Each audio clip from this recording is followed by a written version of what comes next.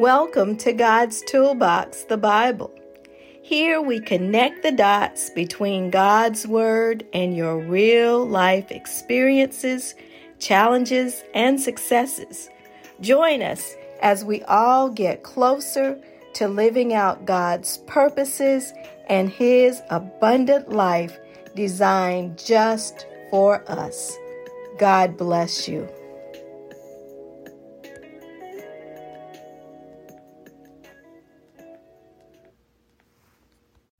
Thank you, Lord, for this opportunity to come before you, your presence, with singing, with thanksgiving, with worship in our hearts, Lord. We thank you for all that have gathered here this noonday of September 2022 to say thank you, Lord. Thank you, Lord. And that we want to say goodbye to the old us, that we are starting a new thing, and it is being obedient to your word. We thank you, Lord, for what you're showing us, for how you're growing us up, how you are giving us the meat of your word and not just the milk, that we may become the people that you purposed for us to be when you knit us together in our mother's womb. We thank you. We pray right now for those that are sick among us. Lord, you know who they are. We pray for Sister Fox on today, that you would cover her, protect her, strengthen her in her mind, body, and soul. We pray for the Purnells on today. Lord, we pray that you would restore Sister Purnell to good health, that she may walk and talk and be with her family, that they may enjoy some more years ahead. We pray for so many others, Lord. Sister Lucy Robinson. We pray for Brother Robert Walker. We pray for others whose names we don't know to call. But we say thank you, Lord. Thank you for everyone that's on this call, every family that's represented by the person who's here standing in the gap for so many others in their community, in their churches, on their jobs, wherever they may be. We say thank you. And we ask right now that your Holy Spirit will come into this place and teach us. Be with us. Lord, speak through me, that your people would hear your word and be inspired, encouraged, and that they would move to action in obedience to you. We thank you. We pray for everyone. We ask all of these things in Jesus' name. Amen. Amen. Today our word comes from a very familiar passage in the Old Testament. It comes from 1 Samuel chapter 17. And yes, we are talking about the story of David and Goliath. It's a familiar text, but I think that the word is always relevant. And whenever we study the word of God, we can get something new every time. And so we're going to be reading from 1 Samuel chapter 17, verses 45 through 51. Verses 45 through 51. And this is what the word says. David said to the Philistine, "You come against me with sword and spear and javelin.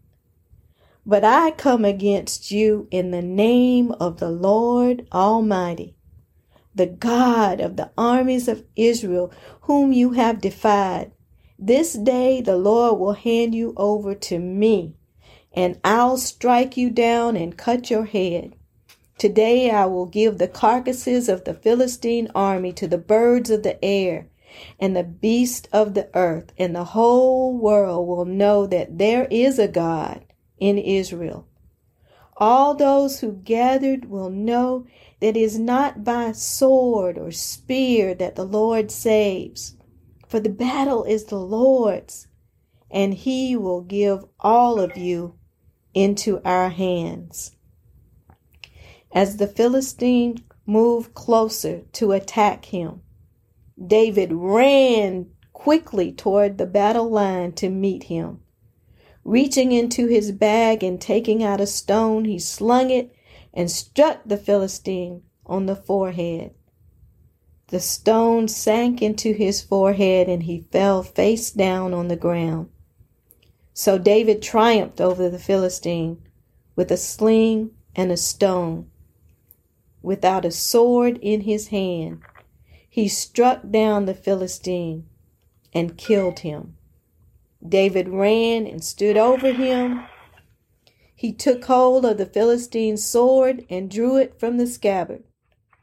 After he killed him, he cut off his head with the sword. When the Philistines saw that their hero was dead, they turned and ran. And so today, the subject of this noonday service is a faith that works. A faith that works. The world around us, the people around us, cannot see the faith that's inside of us.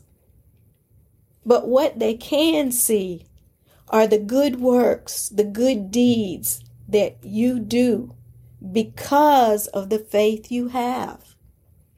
Remember when you were first learning to ride a bicycle? It was all about balance. Many aspects of life are about balance. We need a balance between work and play, between our waking hours and our sleeping hours, and so on. We need a balanced theology as well. We need faith. The Bible says it is impossible to please God without faith.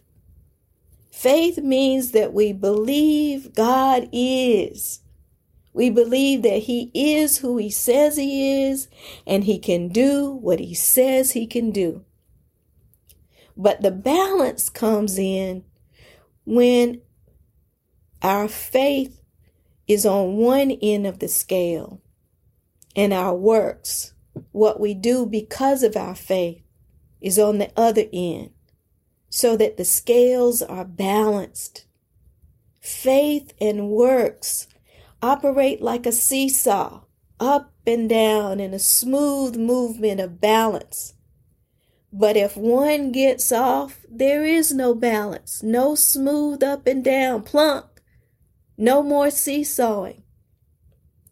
James 2:17 says, "Thus faith by itself, if it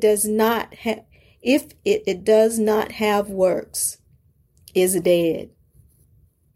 In James's day, some people spoke the language of Christianity. Like today, they talked like they had a lot of faith, but you couldn't tell it. You couldn't verify it by what they did. They did not have a faith that works. What about you? Do you talk your faith, or do you live it out? Think about that for a minute. Are you all talk and no work? Throughout the Bible, we see men and women, average people just like us, who lived out their faith in the middle of the circumstances that they found themselves in. They weren't all special people, celebrities that God went and chose for any particular reason. These were average people. If you look at Hebrews 11, you see a host of faith heroes listed. People we know who found themselves living life, and then God called them and interrupted all that was going on with them. Noah, who had never seen rain, had to be obedient to God and build an ark in the midst of the desert, with people laughing at him and calling him crazy. And there was Abram, who became Abraham, and Sarai, his wife, who became Sarah. Together they traveled to a distant land. The Bible says that God would show them to affect the world population, having a child when they were way past childbearing age. Can you imagine old Sarah carrying a baby and what people were saying? Moses, who forsook all the comforts of Pharaoh's house in Egypt, a life of ease, in order to save his people. And so on. Read it for yourself. And then at the end of Hebrews chapter 11, it says that all those people who obtained a good testimony through faith did not receive the promise. Why? Because God had something better in mind for them, that they should not receive it apart from us. He wants us in on the reward. So God is giving you and me an opportunity to show off our faith by our works. The poet Edgar Guest once wrote, "I'd rather see a sermon than hear one any day. I'd rather one would walk with me than merely show the way." So let's look at 1 Samuel chapter 17. We see this well-known story of David and Goliath.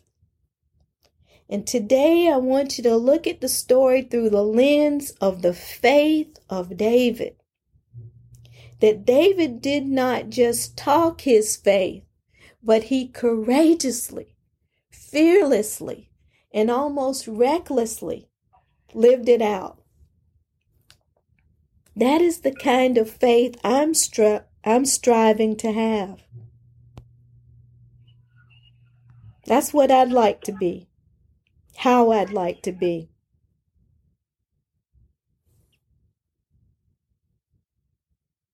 Bold, fearless, reckless in our faith for God, in our obedience to Him. Not just out there doing something, being silly, trying to make a name for ourselves. Don't get me wrong. I'm talking about being obedient to God's word.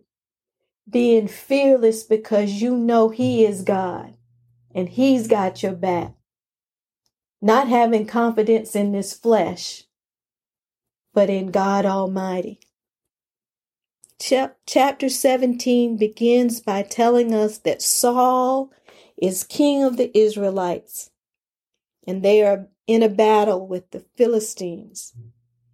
And a valley is between the two armies.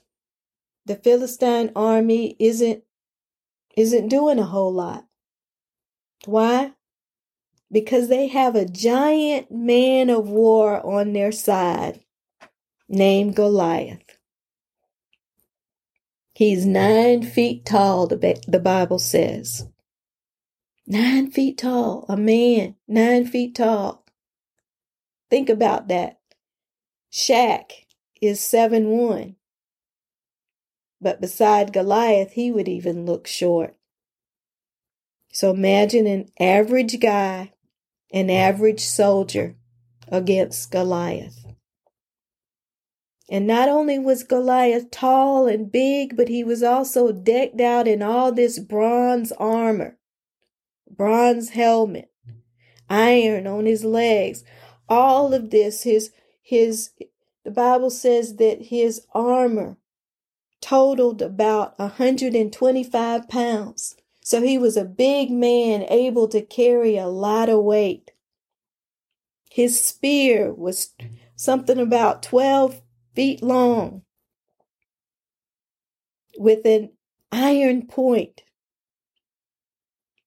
And he had a smaller spear called a javelin that was slung on his back. Goliath was the Philistines' army's assault weapon. He came not to just kill his enemy, but to demolish it. And that's how they were holding Saul out front to take the battle for them. Then here comes along David, just a boy, probably a teenager, about 16 to 19 years old, somewhere in there. He was sent by his father, Jesse, to check on his 3 older brothers and to take them some food. Because remember, David's job was to take care of the sheep. But when he got down there, he heard and saw Goliath. Just as he was coming out to yell at the Israelite army, like he did twice a day, for them to send him an opponent to come out and fight him. He was smack talking to him. He cowered him down. He defied the Israelite army. In other words, he totally demoralized them, took away all of their confidence. You know how we do it. Muhammad Ali was good at smack talking his opponent until they were afraid of him. And that's what Goliath did. And David heard the men talking among themselves, discussing the situation. And he questioned them. Why doesn't somebody do something? That's the question that our faith asks. Each one of us, our faith is asking, what can I do? What works can I do? What resources has God given me? What gifts, what talents has He given me to use to impact the kingdom of God? What can I do? James 2:18 says, but someone will say, you have faith and I have works. Show me your faith without your works, and I will show you my faith by my works. You believe that there is one God. You do well. Even the demons believe and tremble. But do you want to know, O foolish man, that faith without works is dead? Faith without works is dead. David, of course, offered to fight Goliath, and he was taken to Saul, who tried to give him his armor to put on, but it was too big. But David, full of the Holy Spirit, remembered how he tended the sheep, killing the lion and the bear that came after them. So he picked out 5 smooth stones and took his sling and his faith in the power of an almighty God, and he headed out to fight the giant. David had a faith that works. He did not just sit on the sidelines and talk. He didn't just pray for the men in battle, and prayer is good.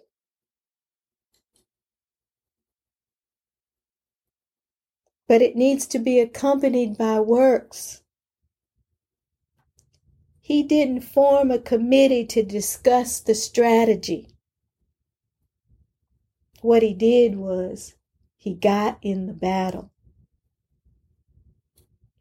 The credit belongs not to the critic or the man in the stands, but the credit belongs to the man in the arena, because that man has a faith that works. So I'm saying to you today, what is it that you have, that you can do, that you aren't doing? Do you think you're too old? Look at Abraham and Sarah. Do you think you're too young? Look at David, just a teenager. Do you think that you don't have all the skills and the talents? What about Moses, who said he couldn't talk? God gave him Aaron to help him out. There are no excuses, because God has everything we need. So I say to you on today, God bless you. Don't be afraid to get in the game. Let us pray.